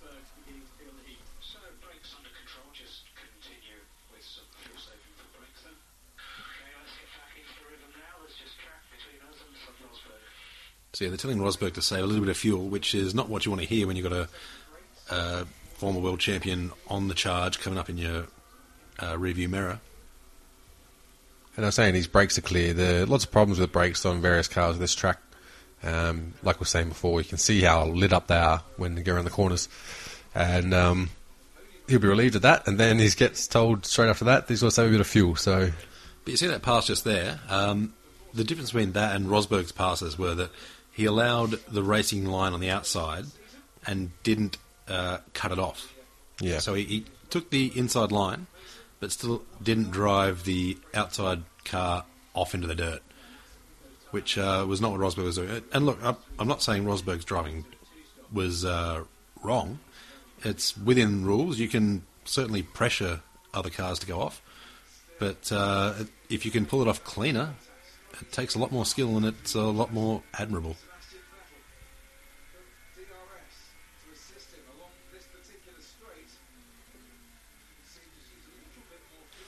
And again, we're showing fuel usage, and Ricciardo's second... No, he's third now. Grosjean's used a bit more.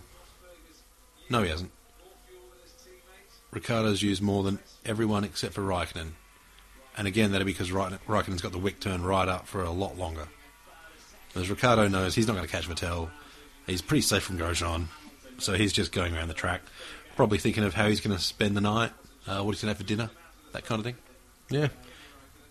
Maybe they could just hook up a Nintendo DS or something in there for him when he's in these positions. Because he keeps talking about how he gets bored.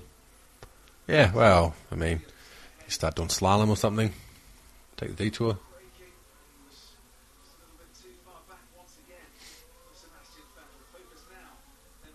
So 5 laps to go. You got Kimi down by around 4 seconds now.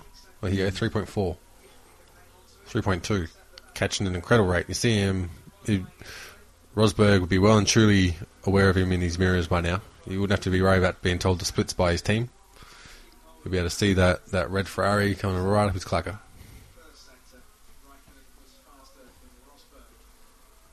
And even still, like we've seen throughout the whole race, it's one thing to catch the guy in front of you, but completely different thing to be able to overtake him. As we're seeing from Vettel and Bottas. But even here, like, you see a bit of a lock-up there. That takes time out. And then you've got... it does seem like Rosberg tends to get very nervous when someone's on the charge behind him. It's like he overthinks things. Rather than trying to drive his own race, he's trying to outthink the other driver at 300 k's an hour. Yeah.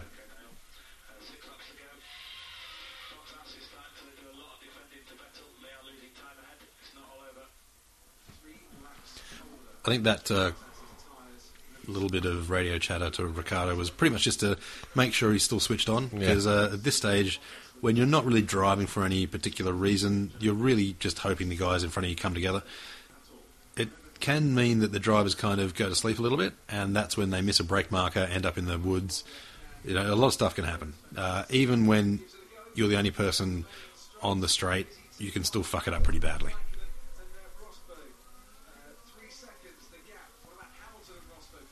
So Raikkonen within 2.2 seconds, 4 laps to go. I mean, so he's going to catch him. There's no doubt about that. It's just a matter of whether he can get the overtake done. But again, every little tenth he takes out, that's more pressure on Rosberg. And Rosberg will be spending a lot of time looking in those tiny fucking mirrors that bounce around the place. Which is exactly what you want. And even there, he could have had a bit of a dive, but instead, Vettel's gone wide. And a lot of that's because Bottas is taking that nice middle line. Yeah, he's not trying to cover. He's just making it as wide as he can without destroying his own line. Exactly so.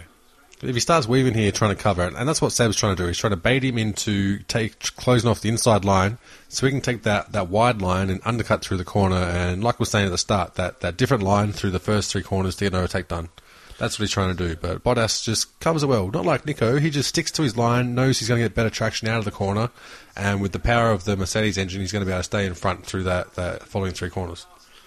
But with what Bottas is doing, by breaking Vettel's line into that first corner, he drops Vettel back about another 10 metres, which takes him about 4 or 5 corners to catch up. And those 4 or 5 corners are the best places to pass. Yeah. I'm surprised Vettel, instead of trying to pass at the first corner, didn't just hold back and try it for the second or third.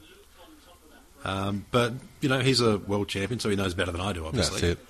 And I think taking that line is the way you've got to go to set up those other overtakes. So Valtteri is aware of that and did enough to stop Vettel from being able to do that, which, just adds to Vettel's frustration. Yeah, he's just killed Vettel's rhythm. Here we are, Kimi right up on the gearbox of Rosberg.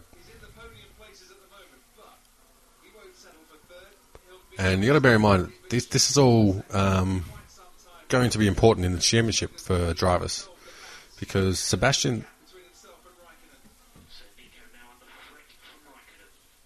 Hamilton just being told that Nico's under the threat from Raikkonen, and I dare say Hamilton couldn't give a flying fuck. He'd be quite happy, if anything. Yeah, everybody's pretty excited about that one. Because every point out of Rosberg is a point pretty much into his favour. And you got to remember last year, DNFs played a big part in Rosberg actually being in the title hunt. Yep. And a lot of that is his passing. He tends to have that win it or bin it mentality with passing. Yeah. And sometimes it doesn't pay off. If he tries some of those passes on Maldonado, they'll both end up in the wall. So if he's fighting Maldonado, he's already done something wrong. Well, pretty much.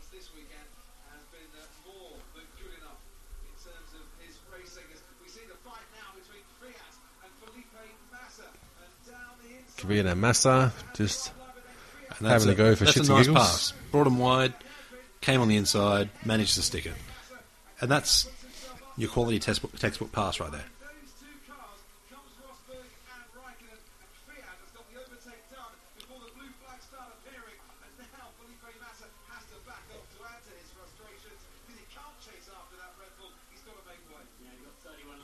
And you see the lap traffic playing into Raikkonen's hands here, with Nico having to work a little bit harder than what he'd be like to be doing. It's also upsetting the rhythm. Because Rosberg does seem to be one of those guys that needs a solid rhythm. By having traffic, he's got to keep his attention ahead as well as being paranoid about what's behind him.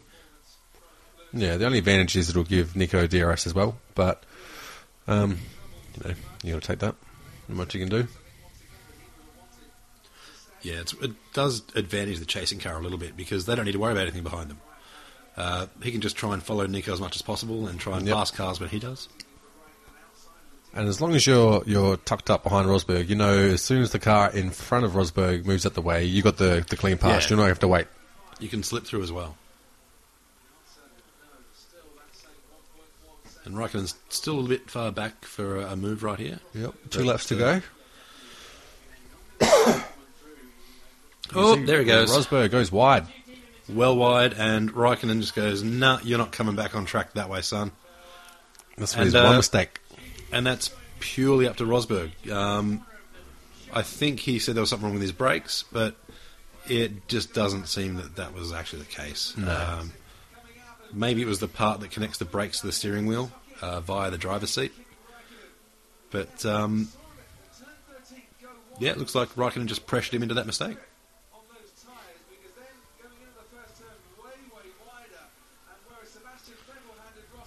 Here we go. You see him go on the regular line there. And he just broke too late by the looks. It kind of looked like he was got an eye full of his own mirrors there, seeing which way Raikkonen was going to go, and not realising Raikkonen was a little bit further behind. He didn't brake as late as what he anticipated, I think. Might have been the old disappearing line. He's not in either mirror. He's so dead behind that Rosberg couldn't see him. And so he started getting paranoid. He was right at the inside and tried to go too wide. In fact, I've just amazed myself with my own genius. Because he sound like bullshit to me. No, because he looked in the rear vision mirror and couldn't see him. So the only blind spots are directly behind or beside you. And you can't look, right beside you. So he's assumed he's right beside him and has given him enough room so he doesn't crash. Yeah, but he could see him because he was a fair way behind. That's what I'm saying. So no, but if he's directly behind the car, the rear vision mirrors won't show it. Yeah, but he won't.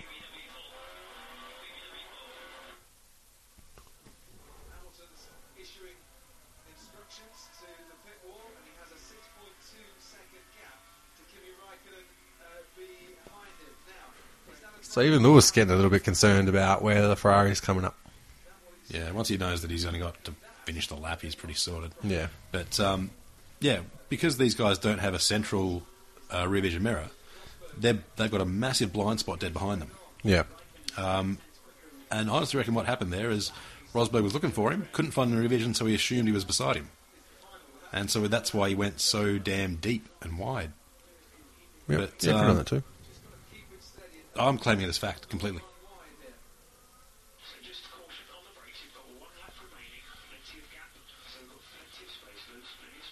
Yeah, when you've got 4.5 seconds with a lap to go, even if your car's falling apart, you'd imagine you'd make it. Yeah.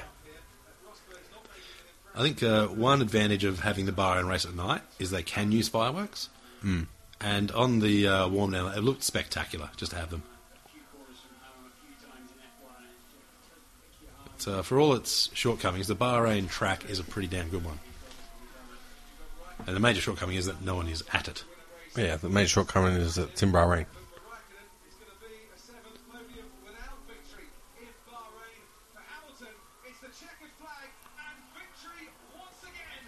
Always thought it'd be kind of funny if one of the drivers doing that side-to-side sort of thing spun out. Yep. I think it's happened before. Well, Raikkonen would have taken the win if that happened. You wouldn't hear him complaining. And here we see Vettel still stuck behind Bottas. So despite the fact in a superior car against a driver with a lot less experience, he couldn't get past him. And it looks like he couldn't really even get a chance to make a decent move. And there we see the fireworks.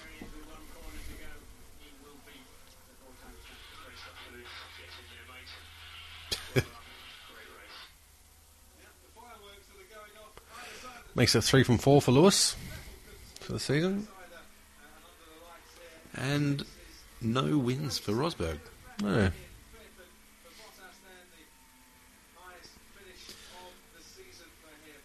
I mean, anytime this happens, all the teams always ask, are you going to have a number one driver? And they always say, no, we'll let the drivers race. That's bullshit. Yeah. And here we have another Renault retirement. Fortunately, just after the line. Yeah. But, that wasn't fireworks smoke. That was the engine going. He's just putting the afterburners on. Yeah, it's pretty spectacular. Like, if you could get the cars to do that every race, it'd be pretty cool. So he's got the Rockstar car park, though. He does. He certainly does. It'd be kind of funny if they had to bring the safety car out for the warm-down lap. Yeah. Just because they couldn't see through all the smoke and there's a car in there. Well, there has actually been a driver crashing in Park Firm, so... Yeah, this is true. I think it was a Japanese driver. Inoue, I think. Ida Inoue, I think it was. I think they actually revoked his super license. 4 races, yeah.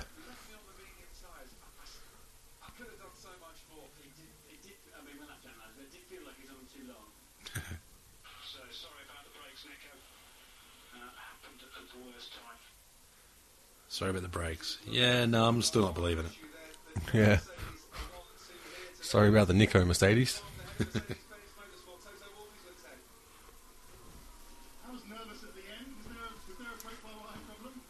So, that's the end of the Bahrain Grand Prix.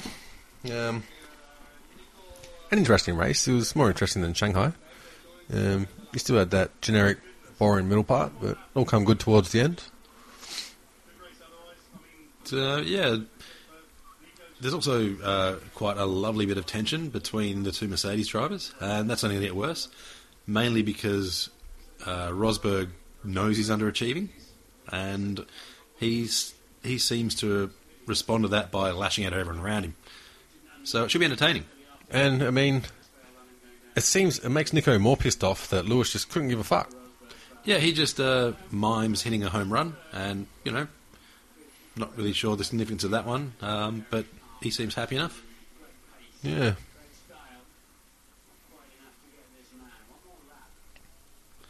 Like the arse of his car, of his jumpsuit's almost gone see-through with sweat. In fact, it has. Yeah, Lewis actually has some problems with a source of heat in his seat. He's been saying that the seat's heating up dramatically. His balls on fire. Not even joking, it's legitimate. And I was watching during one of the practice sessions, Damon Hill was saying, I think it was Damon Hill, pretty sure it was, one of Johnny Herbert, they were saying that David Coulthard used to get the same problem, so he put menthol in his underwear. So he's given that advice to Lewis, and Lewis sort of looked at him strange and going, yeah, I think we've got enough weird undergarments going on in this team, so I'll just... You can literally see his ass. It's going completely see-through.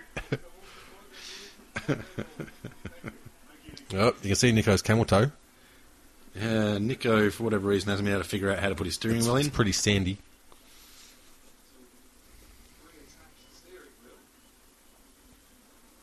Insert tab A into slot B. And we see Ricciardo finishing in 6th. 20 seconds ahead of Grosjean, 20 seconds behind Vettel. So he's never really going to do much from where he was in the closing stages, unless Vettel and Bottas managed to come together. No. Which Vettel seemed to have given up on that once he realised he wasn't in a podium position. Well, he picked up a spot, so that's the best you could have hoped for in a clean race. Yeah. It'll be pretty interesting. I think, Vettel with a win, obviously this season is looking a little bit better than his teammate Raikkonen, but it's a long season, and I think there's going to be a lot of pressure in that team on who's going to finish top. Yeah, and I mean, you'd have to believe that with all the changes in Ferrari, they've maybe learnt from picking number 1 drivers. They'll probably just, throw the chips up and let them fall where they may. Because you've got 2 world champions, and you can't bet against either of them. They've both got the talent to win, obviously. So it would be very prudent for Ferrari to chuck all their eggs in one basket at the start, because it's still all open to prove. Then we see the constructors with Mercedes at 159, Ferrari at 107, all the way back to Williams at 61 and Red Bull at 23. They're only a couple of points ahead of Sauber, which, if you're a Red Bull racing, if you're Christian Horner, that's not good enough. You will not be okay with that, and Dietrich Mateschitz will not be okay with that. Helmut Marko isn't okay with anything, so you're never going to really ask his opinion on that matter. But I just think it'll be a very testing time for a lot of people there. Yeah, well, like I was saying before, they know the solutions they need, or supposedly, for the Renault engine, and they are in the works. So this one was more or less a mulligan. They knew what to expect, and I think they still would be happy with getting 6th, especially with Ricciardo failing just at the line, and you had 2 failures in the Toro Rosso, you had the failure with Kvyat. So they would have expected to not have a good weekend, and with a 6th place, I think they'll be content with that. However, Barcelona, they're expecting the upgrade to their engine, and Renault have the most tokens for engine development as well. It's just a matter of figuring out what they need to do before they start spending those tokens, as well as they've got in the works the new shorter nose for the Red Bull, which they've said will be coming out probably in the European segment, but it's mainly just trying to get it to pass the crash test at the moment. But they've got those upgrades coming, and they have made some alterations to their front wing for this one. They closed up the slots on Daniel Ricciardo's end plate, gave him a little canard on the outside as well, and they were trialling that. So they're trying a few new things, but when we get back to Europe, then we'll see the real development race start to take shape. And Hamilton's super excited there, and so he should be. He's driven a perfect race. He's in by far and away the best car in the field, but He still has to get around the track, and he did it as well as you could expect from pole. I hope he gives that chick on the left a fair spray of champagne. His left? No, our left. The only chick on screen. She's gone now, obviously. But he got in a bit of trouble at China. Apparently, giving one of the chicks a spray in the face. China aren't really up to date with what happens when you win racing events. Oh, no, I don't think anyone thought it was a big deal, except for a few British journos. Yeah, probably. Looking at that, though, geez, he'd have to shave his head again pretty soon. Yeah, it's getting there, isn't it? Whether he wants to or not. Because, Mercedes have made some great advances in engines, but his forehead seems to be winning the most advanced thing on the podium there. Because he got a pilot there as well, by the looks. It's funny how the Mercedes uniforms for their team just look like they're pilots. Yeah. All right, well, I don't know if I got much more else to do in this matter. No, and no one really gives a crap about the national anthems anyway. There's no words, and half the people there wouldn't know them if they even did have them. But, I do like having Jackie Stewart up there interviewing the drivers, but none of them really have much personality to give to it, to be honest. No. And, I mean, all the interesting stuff happens in the actual post-race press conference that they hold in the media centre. Usually you can watch that online, or you can read the transcripts on some of the various websites that are out there. Yeah, but anyway, that was Bahrain. Next we go to Barcelona. Yep, 3 weeks until Barcelona. A little bit of a break. I think that's going to be very interesting. Yep. I think you'll see a bit more improvement for Ferrari as well. Yep. Ferrari have already said they've got an upgrade in the works that will be at Barcelona. A few extra horses, they say. Plus 40 is the word. But we'll wait and see. Red Bull have aero developments, and Renault will bring their developments in the work as well. So, for the sake of having a season worth watching, we hope that they can get there and put a cat amongst the pigeons up the front end of the F1 grid. Well, I think it's all going to come together in Italy. When we see Monza with all its heavy straights, that's when you're going to see whether those teams are up and about or not. Just because Mercedes power has such an advantage on those straight lines. If Ferrari are going to challenge for a championship next year, they're going to have to try and match them at Monza this year. I was going to say, if Ferrari are not there with the power by Monza, I reckon they'll be sticking a few chicanes in there. Maybe so. Anyway, that's what's happening in F1 at the moment. Hope you've enjoyed the podcast. All right, we'll see you guys see you in Barcelona, but we'll talk to you after Barcelona. See ya. Bye.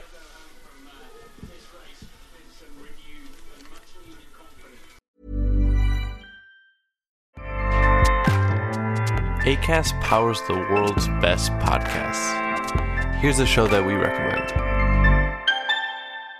Hi, I'm Una Chaplin, and I'm the host of a new podcast called Hollywood Exiles.